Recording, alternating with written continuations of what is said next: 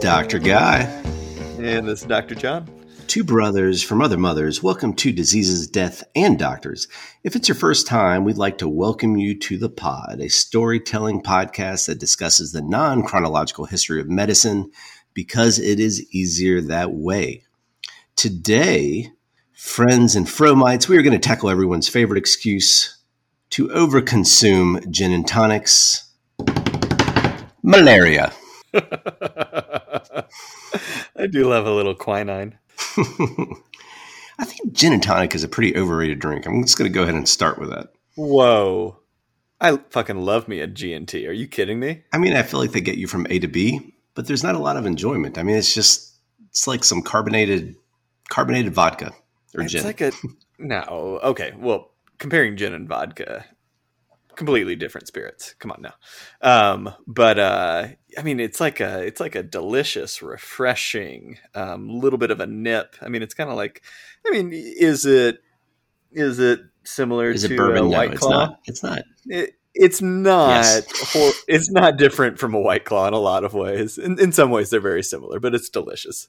Also, White Claws are delicious. Side note: High Noon's redheaded stepchild. The term that we were discussing beforehand that I couldn't remember is tumescent. Tumescent. Why don't you tell our listeners what that means? Because you've already blown my linguistic ability right out of the water. I mean, given your medical background, I would expect you to know the terminology for this. Swollen or becoming swollen, especially as a response to sexual arousal. Tumescent. And that's how we're starting this episode about. You were wondering how we could link sexual arousal to malaria, and Dr. John has just found a way. I'm just saying, this is what we talk about before the microphones are recording. Tumescent. That's your $5 word for today. All right. Well, that was good. Strong start. You want me to just roll into this? Or do you have any thoughts about malaria? Have you ever had it? I should ask that question. I've taken, what's the prophylactic one that you take? I don't know. It gives you weird dreams. I had some weird ass dreams when I was in Central America taking that prophylactic medication. I ate that stuff like Skittles when I was in Rwanda and then in Costa Rica. Surprisingly, you don't need it in Jamaica. I was there for 3 months, but didn't take anything. Except photos and good memories. A little bit of sand in the bottom of your backpack. With some flippity flops and tank tops. My wife won't let me wear tank tops anymore. I'm too old, she says. So when I met my wife, we met on a online dating platform. And were you wearing a tank top? I was wearing tank tops in 4 out of 7 of my photos. And then when we got together, she was like, now that we're dating, you got to cut the tank tops out. And I'm like, I mean, you chose a man wearing a lot of tank tops. And how many of those pictures were you kissing one of your biceps? 1.5. All right. Fair. We appreciate your honesty. Well, I do wear sleeveless scrubs, though, now. I think that's appropriate in the OR. Like Todd and scrubs. That fits you. In jest. All right. The World Health Organization estimates that in 2019, there were 229 million new cases of malaria, resulting in 409,000 deaths. Jesus. Not Bummer. insignificant for 2019. That's 2 years ago? 409,000? How many people has COVID killed? I mean, I know it's more than that, but that's a fuck ton. More than that now, but in 2019, malaria had killed more people. And 18 and 17 and 16 and 15. COVID's hogging all the good press. God. I know. So both the global incidence of disease and resulting mortality have declined in recent years. And according to the WHO and UNICEF, deaths attributable to malaria in 2015 actually were reduced by approximately 60% from that of 2000, which was an estimate of 985,000, so almost a million. So we're doing better. That's a good thing. The favorable decline is largely due to widespread propaganda encouraging the use of insecticide, treated mosquito nets, prophylaxis, pharmacologic interventions reliant on artemisinin-based combination therapies. Malaria was both epidemic and endemic in the United States until the early 20th century. It struck presidents from Washington to Lincoln, weakened Civil War soldiers by the hundreds of thousands, and traveled to California with the gold rush claiming Native American lives across the continent, and until the Tennessee Valley Authority brought hydroelectric power and modernization to the rural South in the 1930s, malaria drained the physical and economic health of the entire region. I was not responsible for writing that, by the way. Someone smarter than myself put that whole soliloquy together. But speaking of the Civil War, what a shitty conflict that was. There's no cars, so you marched really everywhere. The military tactics were less than favorable for the infantryman at the time, and there were a shit ton of diseases and amputations. Yeah, and no medicine, no real doctors. I've got a bone saw. You've got a problem. I've got a bone saw. Let's just say that Malaria, was a bad time. Bone saw. Let's just say that was a bad time for lots of people. Not a great time. I don't know if many people were having an awesome time in 1860. I mean, some people were. I mean, there might have been one guy that, like, I don't know, it's like a coming of age story in New England, and he's 14 and he, like, kisses the love of his life for the first time. Maybe he had a good 1962. 1862. I was like, oh. Yeah. I'm willing to bet most people had a bad 1862. When was the Civil War? Oh, yeah, it was 61 to 65. That's when it was. That's right. Yeah. So anyway, while malaria has been deemed no longer endemic in the United States since 1951, approximately 1,500 to 2,000 cases are still reported annually. Not eradicated, but no longer endemic. So malaria is presently endemic in a broad band around the equator, in areas of the Americas, many parts of Asia, and much of Africa. Of note, 85 to 90% of malaria fatalities occur in sub-Saharan Africa. An estimate for 2009 reported that countries with the highest death rate per 100,000 of population were the Ivory Coast with 86 per 100,000, Angola with 56 per 100,000, and Burkina Faso with 50 per 100,000. And I have no idea where Burkina Faso is. Hashtag truth. I'm sure our listeners are very shocked by that.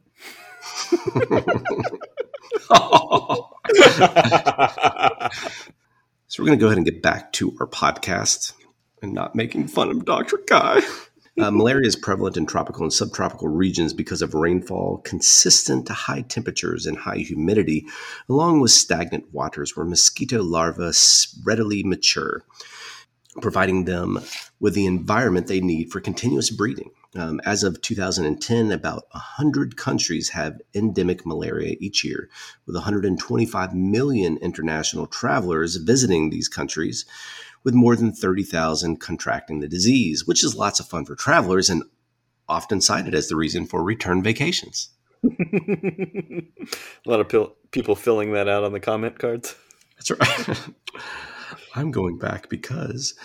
So then, what is malaria and how does one know if they've contracted this ancient febrile illness?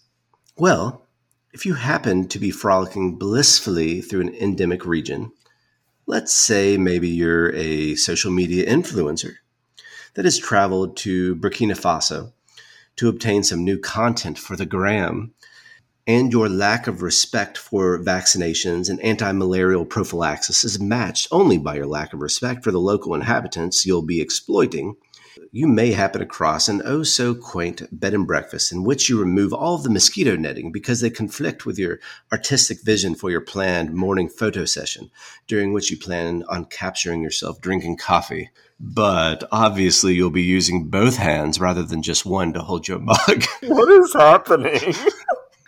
How drunk were you when you wrote this little limerick here? Anyway, that night, sans the protective nets, About 20 mosquitoes have their way with your exposed extremities in your face. Ugh. Oh well. That's why you bought an updated version of Photoshop. Anyway, let's fast forward 8 to 25 days later, as this is when signs of the infection will typically begin. About 20 mosquitoes have their way with your exposed extremities. Not sexually, Dr. John. It's a mosquito bukkake. That's what happens. Keep your mosquito nets up. Oh my God. All right. Well, your disdain of the Instagram influencer is very apparent in this episode, as is your love for Burkina Faso, which is which borders Niger and is also near the Ivory Coast and Nigeria. Panhandle of Africa? Or is that just Florida? We referred to it as Florida. Panhandle. And Don't Oklahoma, insult the continent of Africa by comparing them to Florida. All right. So the initial symptoms are similar to that of the flu, presenting with headache, fever, shivering, and joint pain. Others may also enjoy vomiting, jaundice, hemolytic anemia, hematuria, or blood in the urine, always disconcerting, and alterations in vision secondary to retinal damage, or even convulsions. The most classical symptom of malaria are the paroxysmal attacks, or cyclical recurrences of sudden coldness with intense shivering, then subsequent fever with violent sweating occurring on repeat every 2 days to every 3 days. So basically an awful version of Groundhog Day, depending on the causative agent. There are essentially 6 different parasites in the genus Plasmodium. So some options there. The most severe infections are due to the parasite Plasmodium falciparum, which is associated with an every 3rd day symptom cycle that typically begins about 9 to 30 days after the initial infection and may result in cerebral malaria. Yes, cerebral as in brain, in which neurologic symptoms are the norm. And guess what, humans? Falciparum also happens to be the most common species isolated in infections. This can result in abnormal posturing, failure of the eyes to turn together in the same direction, conjugate gaze palsy, seizures, and coma as well. Other severe complications include splenic enlargement, enlarged liver, hypoglycemia, kidney failure, as well as spontaneous bleeding, coagulopathy, and shock. That doesn't sound good. No. Sounds awful. Do they live? You'll get to this. Do they live in the blood cells or do they live in the liver? I forget where these. They propagate in the liver. Propagate in the liver, but they do something to the blood cells, right? Yeah, I think we'll roll into the next. This is going to be a word salad coming up, but we'll go. Oh God, I can't wait for these pronunciations. Yeah, this is like first or second year med school, just like. Learning all about the life cycle of this, and just if you're not doing infectious disease, this was cram dump. Cram dump. But you remember like how important it was just to learn all of this stuff and just know the intricacies of exactly what phase was happening where for one the test was important. Yeah, and then it's like you just for the amount of stuff that we've learned and forgotten is shocking. I've forgotten more than most people have learned in their lifetimes. I feel like that's like an Osler quote or something. If that's not, it should be. Yes. All right. So the infection begins, stage 1, when sporozoites, the infective stage of the Plasmodium parasite, are injected into the bloodstream by a feeding mosquito, after which the sporozoites then travel via your circulatory system around the body until they invade the liver hepatocytes or liver cells. There, they undergo a phase of asexual multiplication known as exoerythrocytic schizogony. Nailed it. Yeah. Anyway, resulting in the production of many unit nucleate. I'm shaking my head here. Merozoites. These merozoites flood out into the blood, invading red blood cells. There you go. Where stage 3, they initiate a second phase of asexual multiplication, Erythrocytic, again, schizogony, resulting in the production of about 8 to 16 merozoites, which invade new red blood cells. This process is repeated almost indefinitely and is responsible for the disease malaria. As the infection progresses, some of the young merozoites develop into male and female gametocytes that circulate in the peripheral blood until they are, stage 4, taken up by a female Anopheles mosquito when it feeds. This is complicated. Man, science. Within the mosquito, here's step 5. The gametocytes mature into male and female gametes. Fertilization occurs, and a motile zygote, an eukaryote, is formed within the lumen of the mosquito gut, the beginning of a process known as sporogeny. The eukaryote penetrates the gut wall and becomes a conspicuous oocyte, within which another phase of multiplication occurs, resulting in the formation of sporozoites. Hey, we made it back to our stage 1 life cycle, friends, that then migrate to the salivary glands of a mosquito and are injected when the mosquito feeds on a new host. So for all those biology PhDs, I don't care if I mispronounce this. Yeah, I'm sure they've got better things to do with their times than listen to our rambling. I agree. With consideration of all the life cycle that we just explained, you should also know that symptoms of malaria can recur after varying symptom-free periods. And depending on the cause, recurrence can be classified as either recrudescence, relapse, or reinfection. Recrudescence is when symptoms return after a symptom-free period. It is caused by parasites surviving in the blood as a result of inadequate or ineffective treatment. Relapse, on the other hand, is when symptoms reappear after the parasites have been eliminated from the blood but persist as dormant hypnozoites in the liver cells. So now that we've covered the what it be, let's examine the history of one of the oldest diseases we know. I see you did find some more bourbon. Good. Bourbon drink. Side note, have you been watching Get Back, the Beatles documentary? No, but my wife is a huge Beatles fan, so it's on the to-do list. It's so fucking good. I finished it yesterday. Anyways, it was so good. Highly recommended it. And when you said what it be, it made me think of let it be, let it be. But yeah, they have a really, really good time, and it's really fun to watch them goofing off. So, what's your favorite Beatles song? It's tough. Eleanor Rigby. Oh, get out of here. Album is Abbey Road, followed by the White Album, followed by Rubber Soul. Song, Get Back in the USR is so good. Dear Prudence is so good. Rocky Raccoon's so good. Those are all White Album, obviously. Well, let's rock and roll. We can edit all of that out or leave it in. I digress. That was a deep digression. It's like a solid 5 minutes. So malaria is an ancient disease, Dr. John, and the first reference of malaria actually occurs in a Chinese document from about 2700 BC. It's referenced in clay tablets from Mesopotamia from 2000 BC, as well as in Egyptian papyri from 1570 BC, and Hindu texts as far back as the 6th century BC.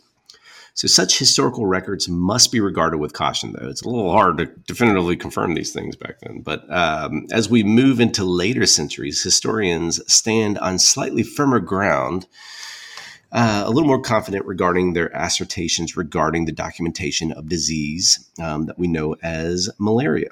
So the early Greeks, including Homer in about 850 BC, and Hippocrates in about 400 BC, were well aware of characteristic poor health, malarial fevers, and enlarged spleen seen in people living in marshy places. The prominent Roman agricultural writer Lucius Junius Moderatus Columella also associated the disease with swamps. So some historians suggest that malaria may have been one of several factors that contributed to the decline of the Roman Empire. And that's based on the fact that malaria was so pervasive in Rome, it was actually known as Roman fever. Several regions in ancient Rome were considered at risk for the disease because of the favorable conditions present for malarial vectors. This included areas such as southern Italy, the island of Sardinia, the Pontine marshes. By the way, have you ever had poutine? Thoughts, fan? Yes, no? What? Have you? You mean the Canadian fries and gravy thing? Yes. Bacon on them. It's quite good. I think kind of it's delicious. spelled differently than whatever the hell you were just saying. Oh, the Pontine marshes. So back to malaria. The lower regions of coastal Etruria and the city of Rome along the Tiber, yeah. Tiber. The presence of stagnant water in these places was preferred by mosquitoes for breeding grounds. Irrigated gardens, swamp-like grounds, runoff from agricultural and drainage problems from road construction led to an increase in standing water. So for over 2,500 years, the idea that malaria fevers were caused by miasmas rising from the swamps persisted. And it was widely held that the word malaria comes from the Italian malaria, meaning spoiled or bad air.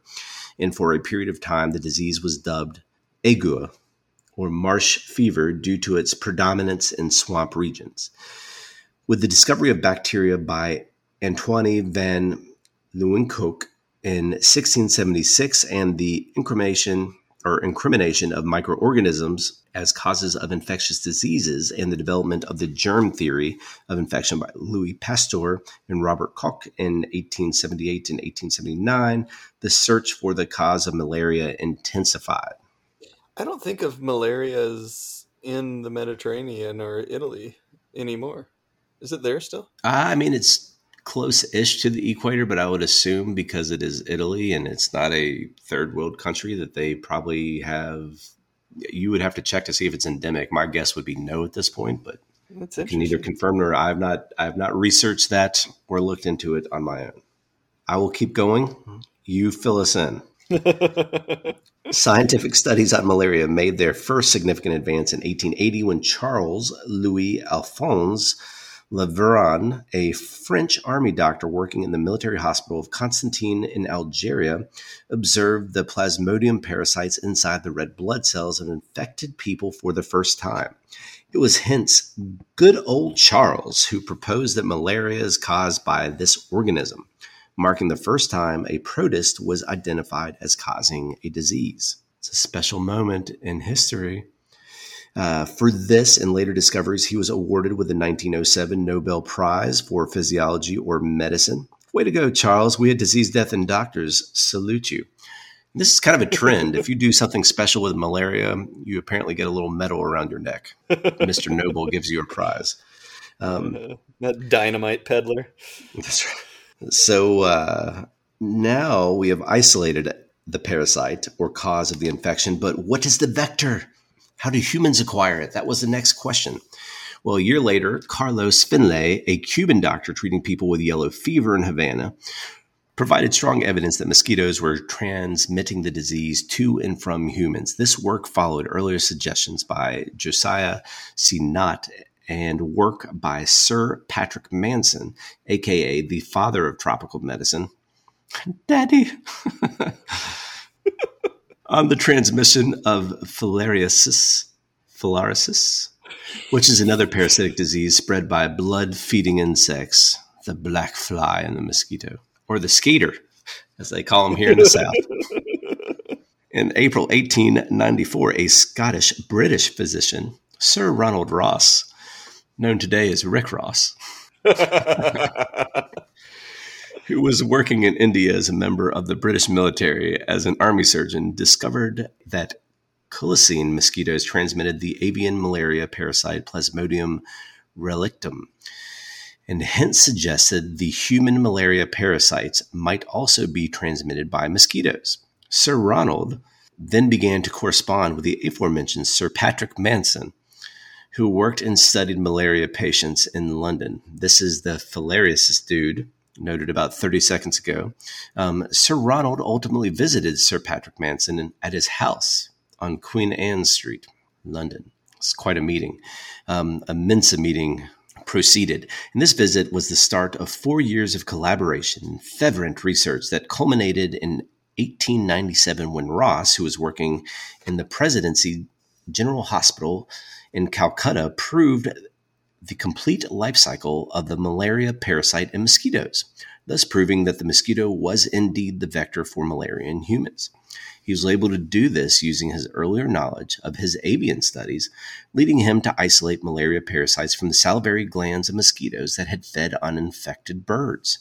Now, around the same time as Ross's breakthrough in 1896, Amico Bignami also studied and began to disseminate his hypothesized role of mosquitoes in malaria.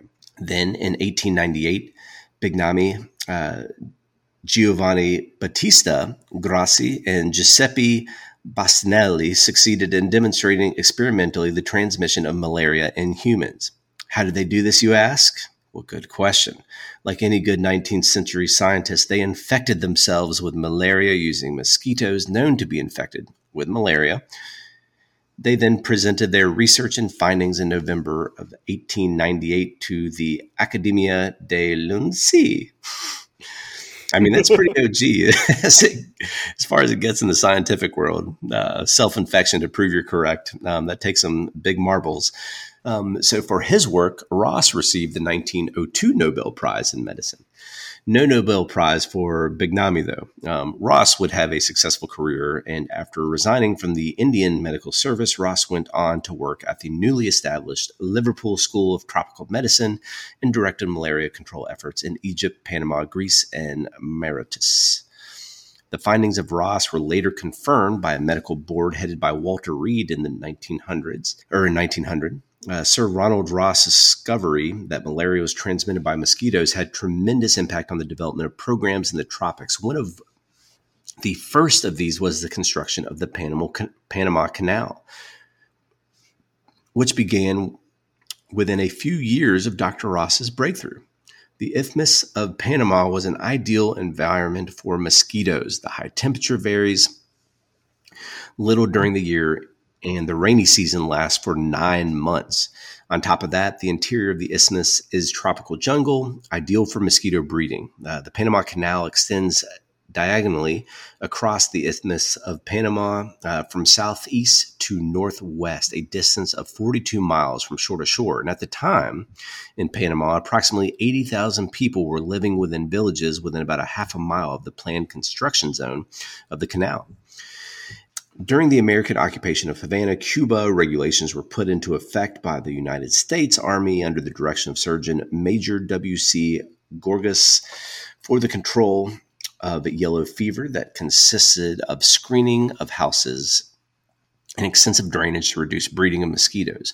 Not only was yellow fever eliminated, but malaria transmission was also greatly reduced. Hence, Gorgas was again assigned a directorship role in establishing the health measures undertaken during construction of the Panama Canal. Now, Gorgas's program consisted of draining pools of stagnant water, bush, and grass cutting, maintaining a height of less than 1 foot within 100 yards of any individual home or village.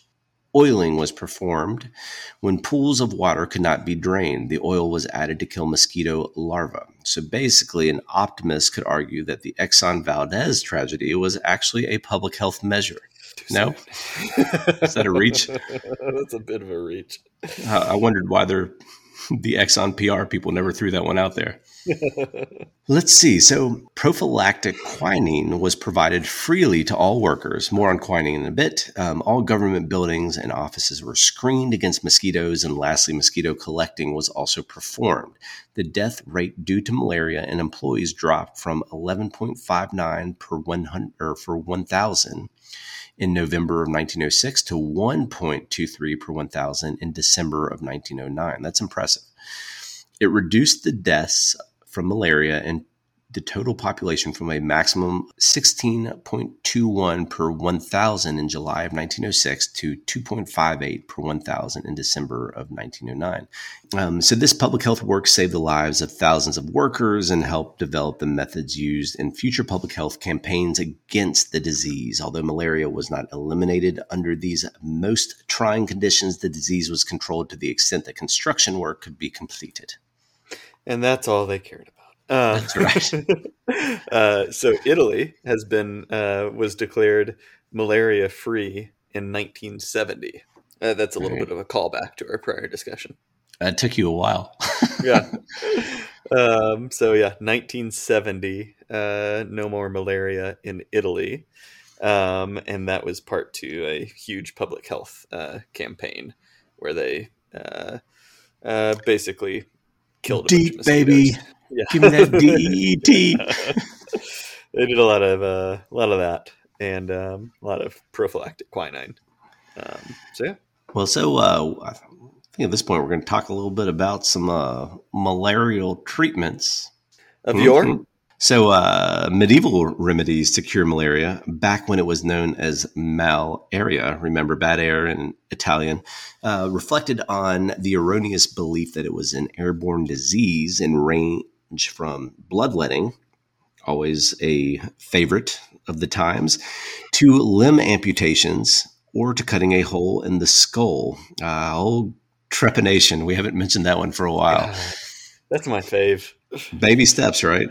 Back then, that was what that's what you held in those are the cards you held in your deck, in your hand. You either amputated something, drill a hole in the head, or let out some blood, which both of the other two options would probably do. So need that like a hole in the head. Synergy.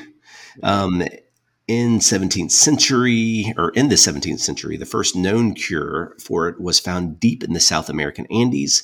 According to legend, quinine was discovered as a malarial cure in 1631 when the Countess of Cinchona, a Spanish noblewoman married to the Viceroy of Peru, fell ill with a high fever and severe chills, the classic symptoms of malaria as we previously described. Desperate to heal her, the Viceroy gave his wife a concoction prepared by Jesuit priests made with the bark of an Andean tree and mixed with clove and roseleaf syrups and other dried plants. The Countess soon recovered, and the miraculous plant that cured her was named after her, cinchona. You actually knew more about this than I did going into this episode, I believe. Well, I just read the Asian Saga by James Clavell. I think it's Taipan. They talk about Cinchoa and the Jesuits having kind of a cornered market on it from their presence in South America. But super interesting, like that connection, and then the way that it spread to kind of the rest of the world and stuff like that. Just absolutely fascinating how they figured that one out. So, in truth, the medicinal bark quinine was already known by the Quechua, the Canary of the Chimú indigenous peoples that inhabited modern-day Peru, Bolivia, and Ecuador before the arrival of the Spanish. They would crush the cinnamon-colored bark into a thick, bitter powder that could be easily digested. And they were the ones who ultimately introduced the bark to the Spanish Jesuits. The concoction became known as Jesuits' powder. And soon people across Europe began writing about a miraculous malaria remedy discovered in the jungles of the New World. And by 1640s, the Jesuits had established trade routes to transport cinchona bark through Europe, and apparently also to the Far East. It was not until 1820 that the active ingredient quinine was extracted from the bark, isolated and named by the French chemist Pierre-Joseph Pelletier and Joseph Benjamin Caventou. The cinchona tree's value soared during the 19th century when malaria was one of the greatest threats faced by European troops deployed in overseas colonies, and historians believe that obtaining adequate supplies of quinine became a huge strategic advantage in the race for global domination. The cinchona bark turned into one of the world's hottest commodities. Europeans hired locals to find the precious fever tree in the rainforest, scrape its bark with a machete, and take it to cargo ships awaiting in Peruvian ports. Cinchona was used by the Dutch in Indonesia, by the French in Algiers, and probably most famously by the British in India, as well as Jamaica and across Southeast Asia and West Africa. By the 1840s, British citizens and soldiers in India were using 700 tons of cinchona bark annually for their protective doses of quinine. And between 1848 and 1861, the British government spent the equivalent of £6.4 million each year importing cinchona bark to store for its colonial troops. And as a result, quinine is frequently cited by historians as one of the major tools of imperialism that powered the British Empire. Quinine powder kept the troops alive. It allowed officials to survive in low-lying and wet regions in India and ultimately permitted a stable British population to prosper in its tropical colonies. Quinine was so bitter, though, that the British officials stationed in India and other tropical posts took to mixing the powder with soda and sugar. Tonic water, my friends, of sort was then born. The original tonic water was basically a home brew, however, until an enterprising Brit named Erasmus Bond introduced the first commercial tonic water in 1858. Bond's new tonic was soon followed by Schweppes' introduction in 1870 of Indian quinine tonic. Gotta love capitalism. Yeah. In my personal opinion, the best part of the British quinine craze is the vehicle the British chose to ensure that their soldiers were compliant with their daily prophylaxis. And in 1825, British officers began to mix gin with their daily ration of quinine tonic because, why not? A spoonful of sugar does help the medicine go down, Mary Poppins. In this case, a couple jiggers of gin helped the medicine go down. So Winston Churchill once declared, "The gin and tonic has saved more Englishmen's lives and minds than all the doctors in the empire." Yeah, up to that He's point, not wrong. probably not wrong. Especially in the 1800s. I'm not saying the doctors were that good. Yeah. I mean, Churchill, 1940s, they really only had medicine for 30, 40 years then. I'll give gin and tonic had a pretty good head start there. It did. Well, now, so this is for you curious kittens out there who are wondering, and I definitely was.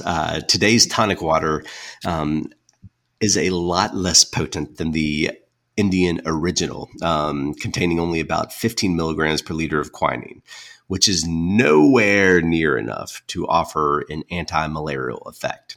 It's been calculated by our friends at the Travel Doctor that one would need to consume 67 liters of modern tonic water to get approximately 1 gram of quinine, and 1 to 2 grams is what's needed for prophylaxis. So that's what us medical professionals call a butt ton of tonic water. They just don't make it like they used to. They don't. Grandpa's cough medicine was a little stronger than mine. So this is a good time to reiterate that malaria wasn't just a disease of the tropics or what we consider traditional colonialism. Malaria was a significant problem in the United States prior to its eradication in 1951. We beat you, Italy. And in fact, malaria and quinine played a significant role in the course of the Civil War. For the first 2 years of the war, the Confederacy hoped that yellow fever and malaria would save cities like New Orleans from Union forces. When the South was on the verge of defeat, the Confederates hoped that the Union's operations further south would be significantly scaled back during sickly season. It's the sickly season here in the South. These are the months during which yellow fever and malaria were at their peak. Some Southern whites developed an acquired resistance to malaria from surviving repeated malarial attacks, and African slaves in the South often had genetic traits that provided protection against the disease. However, it was thought that the Yankees did not have any protection against this disease. What wasn't considered initially was the fact that not only did the Union have the upper hand when it came to weapons, manpower, and food, it was also rich in another valuable resource, quinine. So a strategic naval blockade by the North choked the supply of malaria medication to the Confederacy. The Confederate soldiers were less resistant to the disease than they had hoped, and hence, while Union soldiers took daily preventative doses, malaria festered within the Confederate armies. Smugglers attempted to sneak quinine past the blockade, stuffed in children's dolls or in the skirts of women disguised as nuns. I mean, that's going the extra mile, but it barely made a dent in the number of soldiers falling to the disease, which was said to bleed dry the fighting strength and spirit of the Confederacy. That's super interesting. I did not know. I had no idea that played such a role. Also, just for anybody that's curious, people were so fucking sick all the time back in the day. Like, just the amount of just sickness and disease that was present in every day. Like, I know we have like malaria, COVID yellow fever, stuff, tuberculosis. People's heads were nutritional popping off. deficiency. Yeah, like just the sickly season, just when everybody was dying left and right. Yeah. Anyways, it's super interesting. I had no idea that it played such a role in the Civil War. Yeah, so quinine was the predominant malarial medication until the 1920s, when other medications began to appear. In the 1940s, chloroquine replaced quinine as the treatment of both uncomplicated and severe malaria until resistance supervened in Southeast Asia and South America in the 1950s, and then globally in the 1980s, leading to the use of artemisinin in the primary treatment option for malaria. The medicinal value of Artemisia annua was appreciated by the Chinese herbalists in traditional Chinese medicines for 2,000 plus years. And in the 1970s, Chinese scientists Tu Yu and colleagues, influenced by traditional Chinese herbal medicines, isolated artemisinin from the plant Artemisia annua, which became the recommended treatment for falciparum malaria. For her work on malaria, Tu received the 2015 Nobel Prize in Physiology or Medicine. Told you, that's all you got to do. Do something to fix malaria. Nobel Prize. You get a Nobel Prize. You get a Nobel Prize. You get a Nobel Prize. Just that real low-hanging fruit. Yes. Coming up with a cure for a horrible disease. A sidebar problem associated with the effective management of malaria in many endemic regions has been the rise in sophisticated artemisinin counterfeits that have been found in several Asian countries such as Cambodia, China, Indonesia, Laos, Thailand, and Vietnam. They are major causes of avoidable death in those countries. The World Health Organization said that studies indicate that up to 40% of artesunate-based malarial medications are counterfeit. That's insane, especially in the greater Mekong region. Out of necessity, the WHO has established a rapid alert system to rapidly report information about counterfeit drugs to relevant authorities in participating countries. There is no reliable way for doctors or lay people to detect counterfeit drugs without help from a laboratory. So companies are attempting to combat the persistence of counterfeit drugs by using new technology to provide security from source to distribution. A 2012 study identified another clinical and public health concern, which is the proliferation of substandard antimalarial medicines resulting from inappropriate concentration of ingredients, contamination with toxic impurities, as well as poor compound stability or inadequate packaging. The study found that roughly 1/3 of antimalarial medications in Southeast Asia and Sub-Saharan Africa failed chemical analysis, packaging analysis, or were falsified. People still suck, don't they? Yeah. We didn't cure people sucking. Yeah.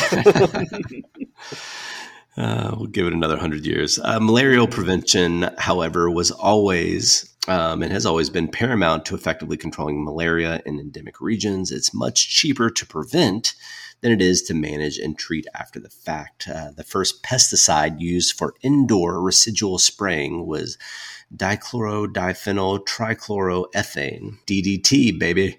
And DDT was initially used exclusively to combat malaria, but its use quickly spread to agriculture as well.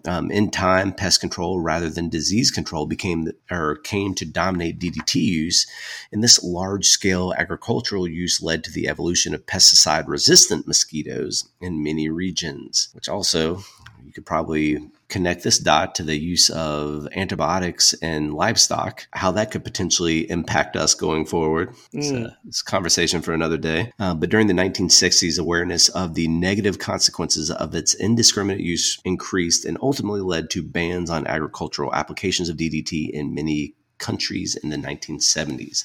To date, malaria vaccines have largely been an elusive goal of research. The first vaccine, called RTS-S, was approved by European regulators in 2015, and as of 2019 is still undergoing pilot trials in 3 sub-Saharan African countries, Ghana, Kenya, and Malawi. As part of the World Health Organization's malaria vaccine implementation program, this first-generation malarial vaccine thus far has demonstrated modest efficacy against malaria illness and holds promise as a public health tool, especially for children in high-transmission areas where mortality is high. So, my big takeaways: gin and tonics will not only get you drunk, but if you drink 67 liters of them, you might be protected against the malaria.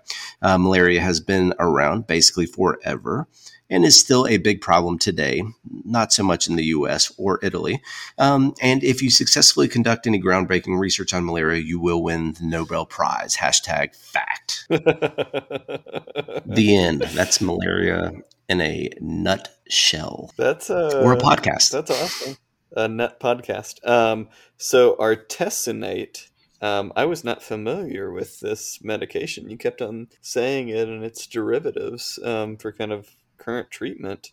It was only approved for medical use in the U.S. in May of 2020.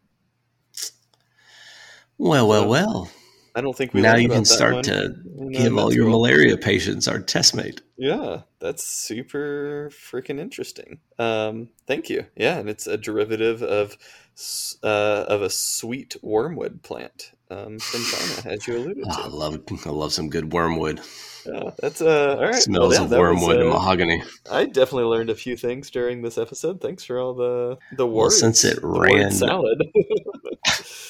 This is the longest episode we've recorded in a long time. I'm going to have to edit the crap out of it. Make us sound so smart. I'd like to change my answers to prior questions that you asked me, namely about favorite Beatles songs. So Don't Let Me Down, fantastic one. I would also like to put Happiness is a Warm Gun on the list. Rocky Raccoon, obviously. And one more. A Day in the Life. Thank you. I can't even remember how we connected malaria to the Beatles in the first place. I don't know. It was something about Let It Be. And the Get There Back we go. documentary. I was about to say, I suppose when I edit this, I'll answer my own question. But Yeah. well, with that said, friends and listeners, thank you for tuning in for yet another episode of Disease, Death, and Doctors. I hope you've been proficiently entertained. Are you not entertained? Yeah, subscribe and rate us with lots of stars. We like your the gold friends. stars. The gold stars, yeah. Find those special gold stars and give them to us. Tell your And friends. we'll see you in another 2 weeks. And in the meantime, stay safe. Try to avoid the COVID. Maybe get a vaccination if you're still being a little dodgy on that front. And we'll see you soon. Cheers. Yeah, get vaccinated. Oh, good tonic. Jack Rudy tonic. Go make a gin and tonic. Or drink bourbon. It's more flavor. For a more sophisticated palate. Or you could have a tonic and White Claw. Like Toodles.